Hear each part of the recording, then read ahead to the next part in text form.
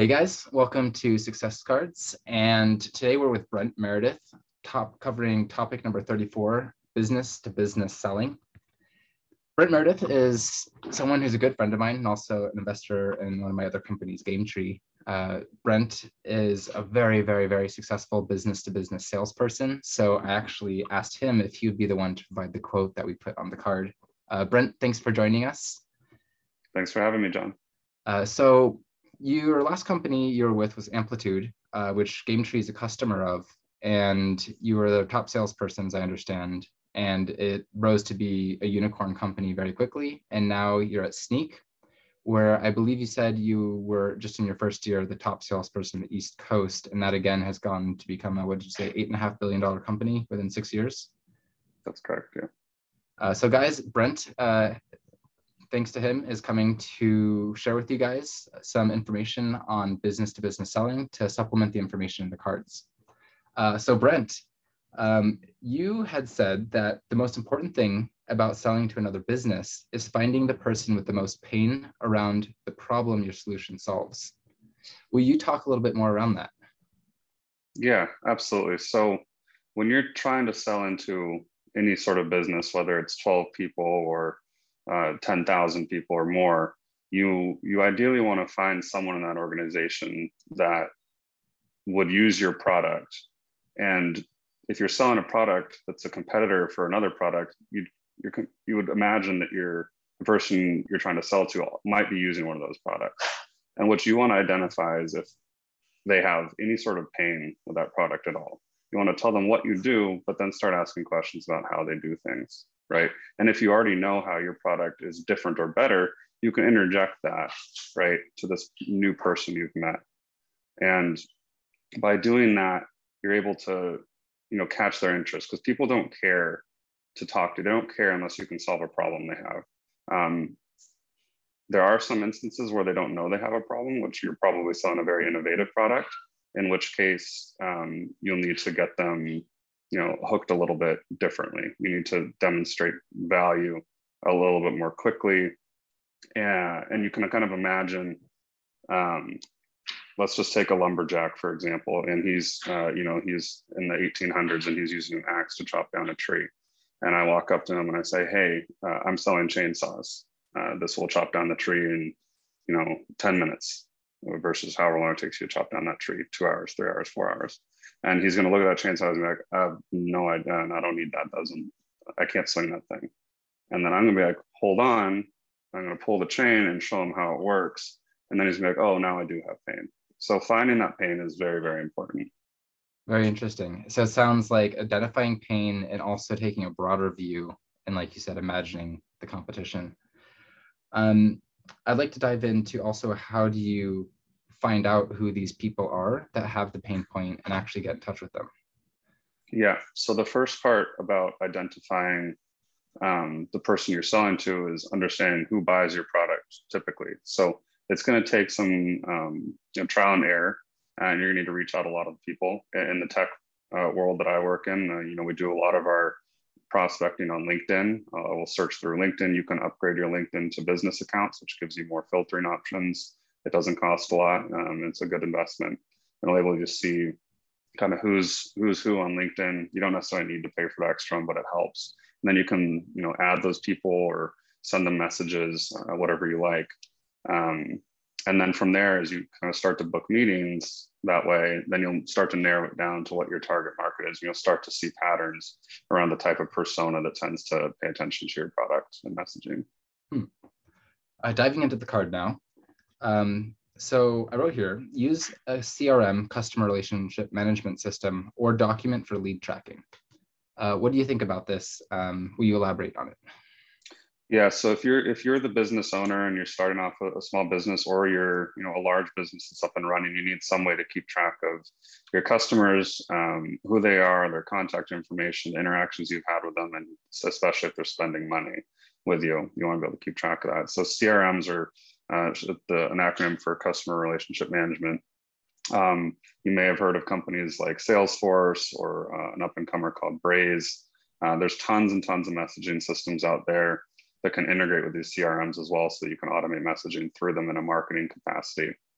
But essentially what they'll do is you will input their information or manually, or you can upload it in some cases, depending on where you're keeping the data now, and it will store it there. But especially as your business grows, you're going to need to think about the people that are going to be kind of coming in and helping you run this business in the future, and they need context of what's happened with that person or that account, if you will. So generally in a CRM, if you're doing B2B sales, you'll have different accounts. Those are the companies you're trying to sell to, and then you'll have different people associated with them in that account. I find these are also useful in keeping track of your network, even just as an entrepreneur or a CEO or any business person, just to keep notes on people over the years, because you never know when they're going to come back in handy or something might remind you about them. And if you don't keep that information logged, then a lot of times it disappears. Yeah, that's your little black book. So another point is identify key decision makers and convert an internal evangelist to lobby your deal. I guess we covered that a bit, but a question that pops out of that is, how do you actually figure out the internal structure of the company? Like, who actually is the one that has the pain point? Yeah, it ties back to the first question. You're right, around how do you sell something in the first place. So you have to find the person that has pain or the group of people that have pain. And then generally, businesses don't make decisions on their own. You reach out to someone and they say they want it. That doesn't mean they're going to buy it. You're going to have to build that person up and get them involved in your product and interested enough to bring their colleagues into the place. Because the chances of you getting a hold of the decision maker who actually has the budget, depending on what you're selling to, is pretty slim. Me, I sell to really big companies. It almost never happens. I'm always dealing with someone lower and building my way up. Right. And that person, we call that person, the lingo for it in sales is your champion. This person that is, your right-hand person at that company that is helping you, figure out to navigate the company, the structure, how they buy, how they try different things. In my case, try different software. And if you don't have someone like that, it's very hard to get a deal done unless that company has an active project evaluating products like yours. And then you're involved in that evaluation. Next up is introducing a small, simple deal first makes it easier to upgrade them later. What do you think about this? Yeah, so, I've been selling for a very, very long time, and 99% of the deals that I do are relatively smaller deployments in comparison to what the company could grow into. Most companies will not throw all their money at you for all of the product all at once. They're going to buy a small portion or a testing, or they'll call it a pilot or a proof of concept, and they'll buy a smaller amount. They do this to protect themselves. They don't want to spend too much money on something in case it doesn't pan out, but kind of pull yourself back and try not to think about like, oh, I could do this bigger deal. If you can get the smaller deal faster, 99% of the times you should take it, because a bird in the hand is better than two in the bush, if you will. And there's also a phrase, a common saying in sales called "time kills all deals." So if you want to get things done as quickly as possible, even if you can kind of see a larger deal down the line, it just might take a lot longer. Take the smaller deal, build the relationship with the customer, help them get value from the product. And if they get value from the product, they're going to buy more. Great advice. So don't be too greedy and don't overwhelm them or try to sell something bigger. It's better to just hook something small and then use that as bait for something bigger. Exactly. All right. Next up is you will need many meetings, end each with a clear objective for what the next touch point will be. Follow up within 24 hours with thanks, a summary, and action items. Yeah. So customer experience is really important. You're going to go into these meetings and with people you may have never met. You just reached out to them on LinkedIn or email, or you called them. And you need to immediately create rapport. So you need to go into this call with some idea of what you want to accomplish, because the person on the other end of the line might not know what they're there for, or they might have taken the call like, see what's up. They have no idea what they're getting themselves into. So you want to set the agenda up front. You want to say, hey, today, I want to ask you a few questions about how you're doing things today. And then I want to talk about our product. So definitely ask a few questions about how they do things relating to your product today up front. Don't spend too much time on it, but see if you can get a little bit of pain out. And then you go into your presentation or your talk or whatever it is, that's the meat of the meeting. And as you go through your slides, don't just kind of talk, don't just read through them and don't ask them to engage. You want to say, at certain sticking points, you want to say, what are your thoughts on this? Don't say, what do you think? Say, what are your thoughts? It just lands better and it gets more responses. And by asking those questions, what do you think is a judgment? What are your thoughts? Is like an open-ended question. Yes, and if you ask them throughout the meeting, instead of all up front, you're starting to pull different pain points out and you're trying to understand their business better. Wow. And so by the end of the meeting, you have your kill shot, right? So for example, I was on a call yesterday with a company that has a very immature security program. And he was starting listing competitors. And, I knew one of them was a larger competitor that's been around for a long time. And they, but I know that, the product isn't quite as innovative or as good. That's, why my company that I work at, Sneak, is growing so quickly. But he also mentioned a couple competitors that I know could cause me trouble, which are smaller companies. So since I found out during that call that he has a new program that he's starting out, he needs help, I offered something called professional services. And I said, Sneak, you're a big enough company to have professional services. These people and these teams will come in and help you build out this program. This company can't help you do that. This company can't help you do that. Knowing full well that I was going to be able to disqualify, in his mind, out those smaller companies and leave me up against the larger competitor that I know I can beat because we're a more innovative product. And, I kind of slimmed down my competition by doing that. So on that note, going into the prompts on the card, asking yourself the questions to really challenge yourself to think about these things and then getting your input on this. The first one is, what is your competition selling to your target? How do you think about this? Why is it important? So if you're selling a product and you don't know what else is out there, then you will seem ignorant. You need to be kind of an expert in your field and what your product does. So we'll go back to like the chainsaw axe scenario. If you're going into that scenario and you're selling a chainsaw, you need to know how the axe works. You need to know why the axe isn't efficient. You should know how long it takes someone on average to chop down a tree so that you can say, hey, if your team uses these chainsaws, you'll be able to cut down 5 times as many trees in the same amount of time and your revenue will go, Yeah. So it's very important to understand your competition and be able to talk to it, because if you're going in blind, then, you don't know what you're going to bump into. You might get lucky and you might not. Next question is, what is their decision-making process, time frame, and budget? So this is a tougher one to get to, and it usually bumps into at the later end of larger deal cycles. So if your product is, selling to large businesses, any kind of company over like 100 or 150 people is going to have some kind of decision process depending on who you're selling to.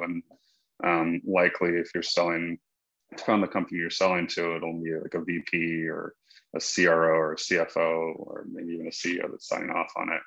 But if you're especially, trying to forecast your revenue for investors or you want to IPO, it's very important for your sales team to understand in what time frame they think that deal could possibly come in and sign. So you need to understand, what's their process? Do they need to try the product, or can they just sign up and pay for it? Do they have to go through a legal review to use your product? Are there security concerns around using your product? That's more applicable to software usually. And then how long does the actual signing process take? You might have someone tell you like, hey, the deal's done, we're ready to sign it.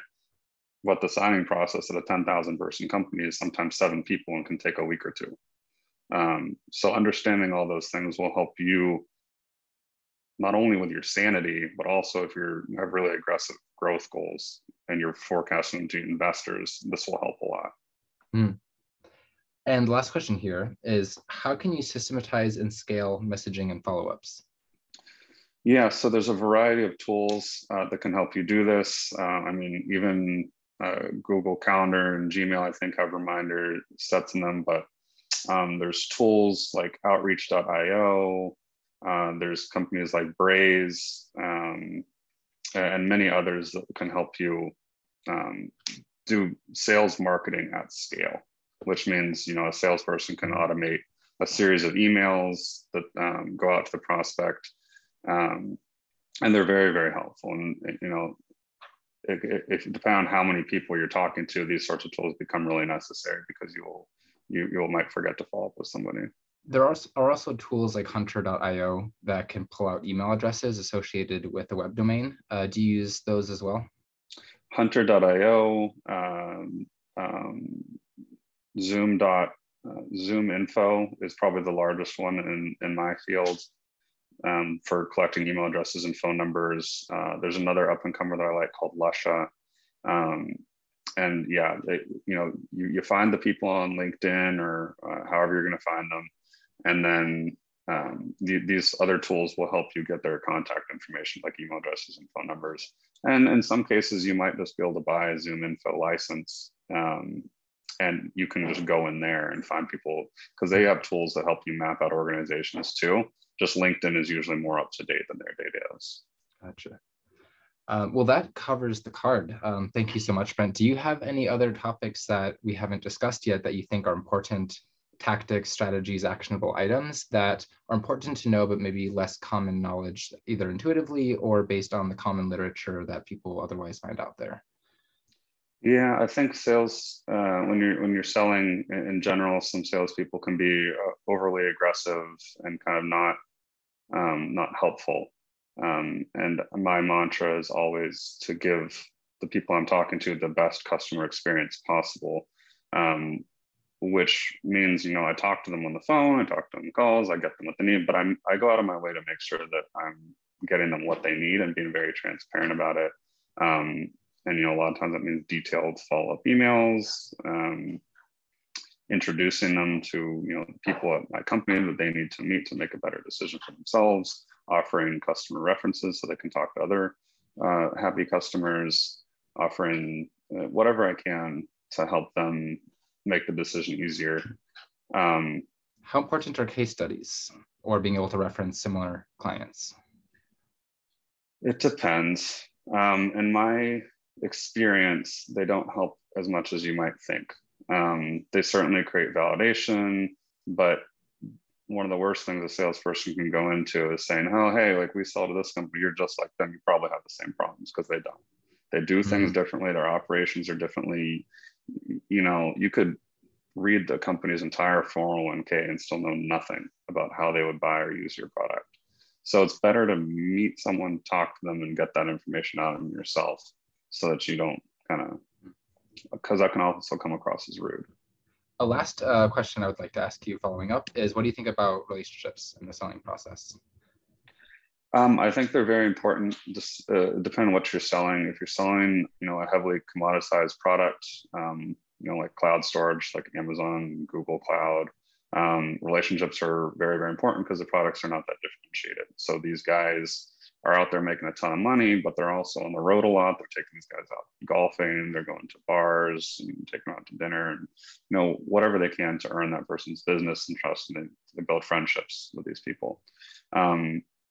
That's not always the case. Relationships don't, sometimes people aren't interested in a relationship. They're interested in, will this product help me?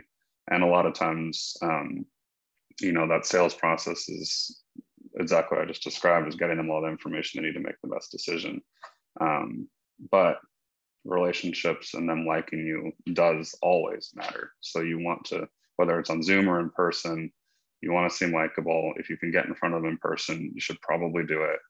COVID, threw a whole mess in that, but people are starting to go back to in-person meetings. And I mean, a lot of them, like business conferences, like people are going around, like it's back to business as usual in a lot of cases. All right, guys, you heard it. Start selling. Brent, thank you so much for sharing all this wisdom with us. Happy to help, John. For the audience, this will also be available as a YouTube video, a podcast, and a blog post in case you'd ever like to subscribe to those platforms if it's ever more convenient. If you have any more questions on this topic, or would like to share any stories or tactics, please post those in the comments. And I and also Brent will take a look down the road and also be able to give you some responses. But Brent, thank you so much again for being with us. Good to be here. Thanks, John.